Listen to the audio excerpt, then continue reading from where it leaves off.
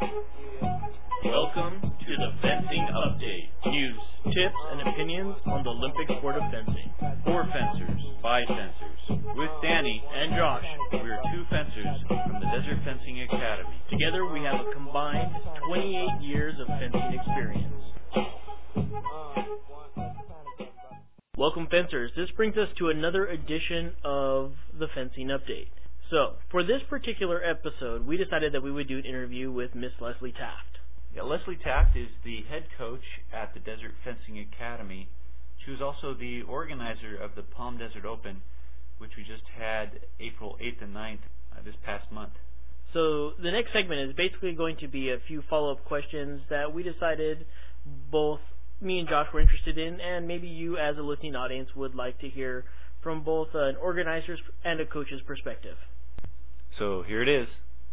So Leslie, how did the Palm Desert Open come about? That's a real interesting question. It started back in May of 2005, and the chairman for our Pacific Coast Section Division, Frank Van Dyke, just asked me if we would host a tournament out in the desert. And he said, we'd like to do something in April or May. And I said, let me check on it. And the April dates for 2006 at College of the Desert were available for it. And when I had the dates, Frank Van Dyke just gave us the tournament. So that was very exciting to just have it handed to us on a silver platter and all the backing that their division, the Pacific Coast Section, could give us. And the reason we got it was because he wanted it out here. He knew we would run it very, very well and efficiently. So it was a lot of compliments for, College of the Desert, Desert Fencing Academy, all our fencers, and what we can do to put on a good tournament. Oh yeah, I remember we got out early. To follow up with that, not only do we know that you are the head coach for the Desert Fencing Academy, but we also know that you are a very accomplished fencer. As a fencer, was it hard for you not to compete in the inaugural Palm Desert Open? It's interesting. It was not, and that's not because it was foil and épée and no saber, but it was because when this was given to me, I knew my duty for this tournament was to be the coordinator and just to be there for everybody, and I couldn't do that if I was fencing.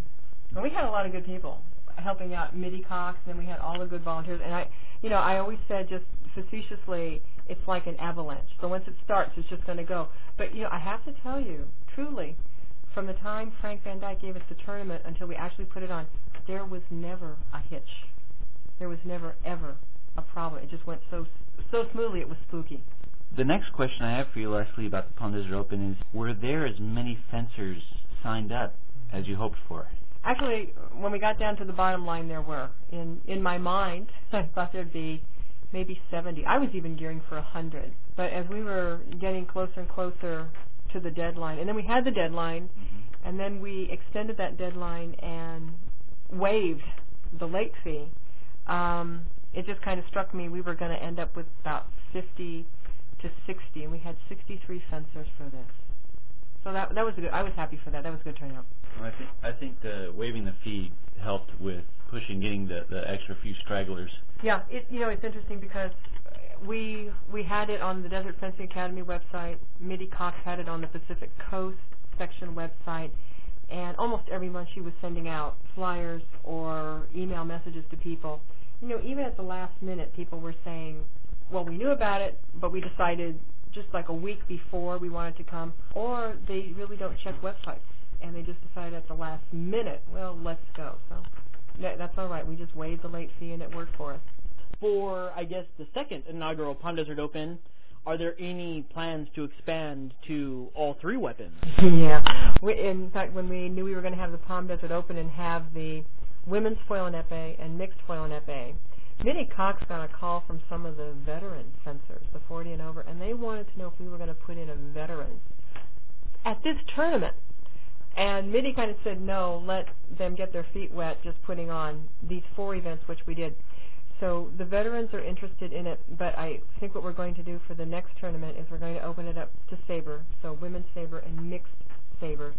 The thing, again, we did get out early, as Josh said. We were finishing up like at 2, 3 o'clock in the afternoon, which everybody liked. If we had saber, that's going to put us later into the evening. And, of course, the directors that we had were foil and épée directors, so now we're going to have to import Sabre directors as well. So it'll be a little bit bigger task. So when is the next Palm Desert Open going to happen? We're working for one of the first 3 weekends in November. You know, the gym is busy in November. We have basketball. Humbug. So the athletic director is waiting to hear from all the basketball coaches when they're going to set up their basketball tournament season. So if there's a vacant weekend in those first 3 weekends for November, we'll take one of them, and the Pacific Coast section will just plug us right into their schedule, and that will be a go. Do you know when we will know which week?